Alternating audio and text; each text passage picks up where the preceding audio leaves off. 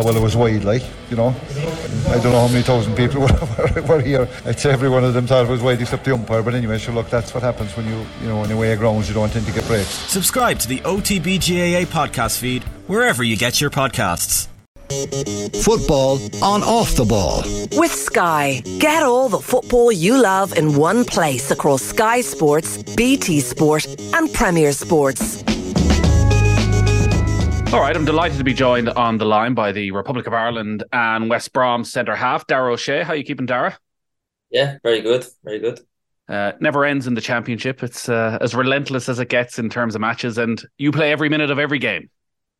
Yeah, obviously the Championship's a relentless schedule, and yeah, I've been playing a lot of football lately, which is great for myself.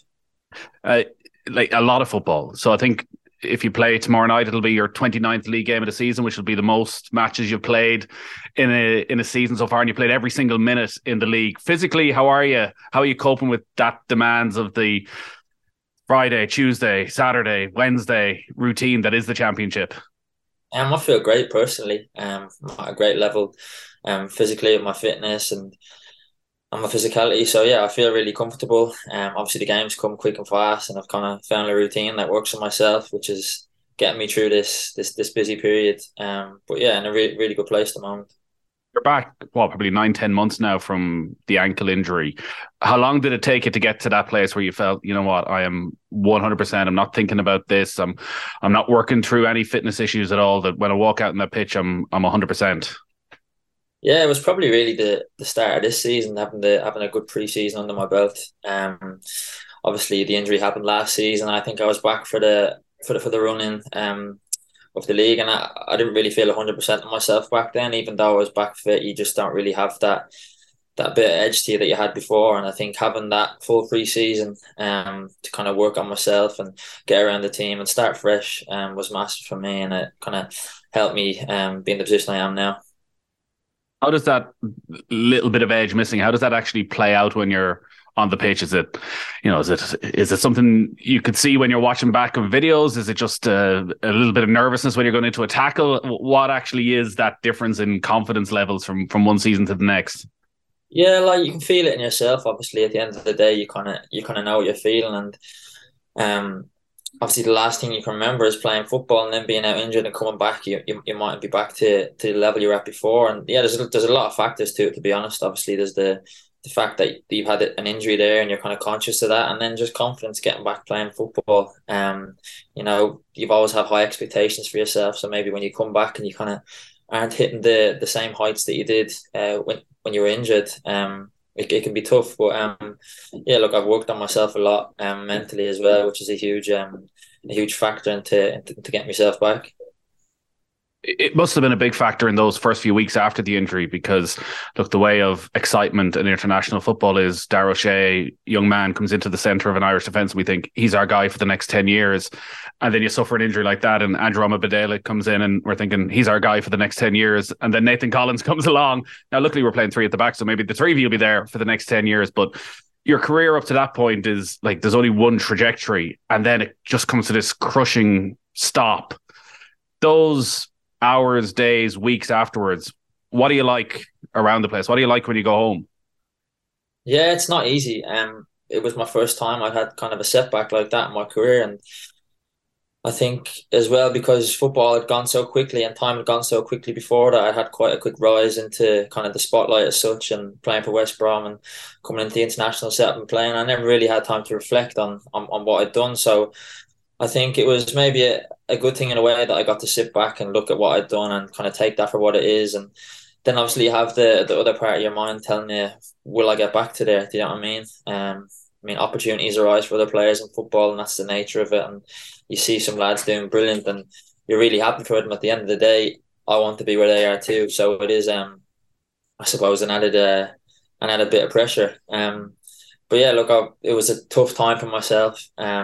I had a lot of time to myself. You know what I mean? You're not around the lads in training, and it's quite a drastic change. You're in the gym doing your work, and you're looking out over the pitches, and you can see the lads training, and you just want to be there. And you know that there's nothing you can really do bar do your program, do your physical bits to kind of get yourself there eventually. But yeah, it was a it was a tough time in my life, but I think it was very positive as well for myself. I got to focus on myself a lot more and kind of put lots of foundations in place for myself.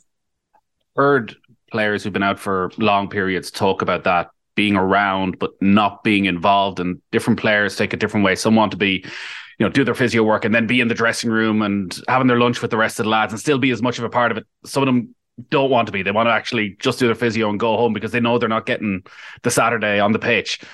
What were you like? Did you want to be still in there, being a leader, being a good teammate, or did you just need a period where actually I'm not playing, I need to step away? Yeah, I did. Obviously, I love everything that comes with football, the whole banter side and the kind of the team spirit of it. So when you're taken away from that and you don't have something to work towards the weekend, it is quite hard to kind of put yourself in that position. But yeah, at the start, I took a lot of time to myself, and then as I got on in my rehab, I then started integrating myself back into the team. Even in team meetings, trying to get back on board and not lose that kind of the mental and tactical side of the game as well. Damien Delaney, a former Ireland defender, was on our show at the weekend, and we're talking about Evan Ferguson, and he was talking about getting to the top of the mountain. Everyone looks at getting that first Premier League appearance, that breakthrough, as you've made it, but actually the hard part starts then. It's lots of players have made one international appearance, one Premier League appearance. It's getting a 10-year career out of it is the difficult part, and that motivation and that relentlessness that you have, the drive to get there, a lot of players lose that period of reflection. Is there a period of, you know what, I have made it, I've been very lucky? Did you have that sort of realization very early in your career of, I'm playing for West Brom and, I'm my late teens, early 20s, and making international appearances. Everyone's talking to me about the next big thing in the heart of the Irish defence. Did you always have that drive of, I'm ready to go? Or was there ever a period where you stepped off and started having yourself a little bit maybe? No, I've always been quite a grounded lad when it comes to stuff like that. I've always had the kind of the mindset that if I want something, I've got to work for it and got to know how to do it, and then put it into work. So I've kind of never took my foot off in that sense. But like I said, that time again when I was injured, it was a great time to look back at what I'd done, like you said, and to understand what I'd done, understand that I can definitely get back there and push on even more. Was a bit of a benchmark to get to. You mentioned foundations there and putting foundations in place again for when you do get back. What were they? Physically, mentally, tactically, just improving maybe sides to the game that people don't see from the outside. I worked a lot as well on kind of how I think about things, and got people to work with me on the mental side of the game, which I feel has improved me massively and probably helped me a lot. Stepping into kind of a leadership role here at West Brom. And then physically as well, I had a lot of time to work on myself and kind of get strength there that you can't really fit in during the season because of the busy period in the Championship. So it was a nice time to kind of look at them and get all them right and in place. You were often described as a natural leader anyways, and I see you're vice captain with West Brom already at a young age. Those conversations you had, were they inside the club? Were they arranged by people inside the club? Did you go for outside help to have those conversations about your mentality to bring it to the next level? And what sort of things, as much as you can tell us, were you focusing on? Yeah, no, look, I knew myself it was going to be a time where it was kind of sink or swim for myself. And obviously I looked at that as an opportunity because you don't have to be fully fit to work on your mental side of the game. So it was something I went and looked for outside the club. I had obviously players come to me and speak to me when I was injured and just said, you know what, make sure like that you're switched on, make sure you look after yourself in that sense. And I think that was massive for myself. Like I like to think I've got like a good little team behind myself that work with me and that works well for me. We don't see that team usually, and it's, there's obviously a lot of money swirling around in football, and people are still shocked when they hear that players might have a personal coach outside of their club setup. Like, are you looking at every 1% of your life as to who I can talk to, how I can prove it? Are you past that stage now with the break and been back to football, and you just concentrate in the club environment? Yeah, obviously club's massive, but then you have alternatives and maybe people on the outside who can help you as well and bring your game on in different aspects. Lots of different opinions in football, and I suppose it depends on what ones you go for and what ones you choose to help yourself. Yeah. Evan Ferguson, obviously, I mentioned him there, probably finds himself in a similar position. We're waiting to see exactly how serious it is. It doesn't look as though it's the worst case scenario that people feared on Sunday. Would you have advice for him? Would you feel in a position actually now, even though you're not that much older, that you'd be giving him a call or giving him a text and you're in a position to hand out advice, the sort of advice you were receiving 18 months ago? Yeah, definitely. Look, Evan's been unbelievable. You know, even the time he come in with us in the last camp, you could tell already that there was something there. And then obviously he's proven that as of late in the Premier League, and he's been unbelievable. So a credit to him. And you know, I think he's a type of kid anyway that you know what sort of head he's got. You don't have to speak to him; you can just tell how he carries himself around the place. That he's got a good head on his shoulders, and he'll be good. But yeah, I would definitely be offering some advice. Yeah. Are you like everybody else watching on and getting excited about the potential that is there? Yeah, 100%. I mean, and you see players like that come through, it's exciting. At the end of the day, I'm a fan of Ireland more than anything, and I think when you see someone like that coming through who can help us as a nation and see the talent he has, it's amazing. And yeah, obviously really happy for him. And there's lots of other young players coming through who are making big impacts as well. That'll be massive for us. Yeah, it does feel as though the generation coming through is going to put Ireland in a very good place, and hopefully very quickly. When you look at why you made it, and if it's again that period of reflection, and an awful lot of players go to England when they're 16, 17, and we know the statistics of how many never make a first team appearance, how many of them end up coming back home. What do you think happened in your upbringing that you made it, that you are a leader in your team already at 23? That what is it when you look back through your time at Kevin's, through your time playing different sports, that you feel maybe gave you an edge on other people?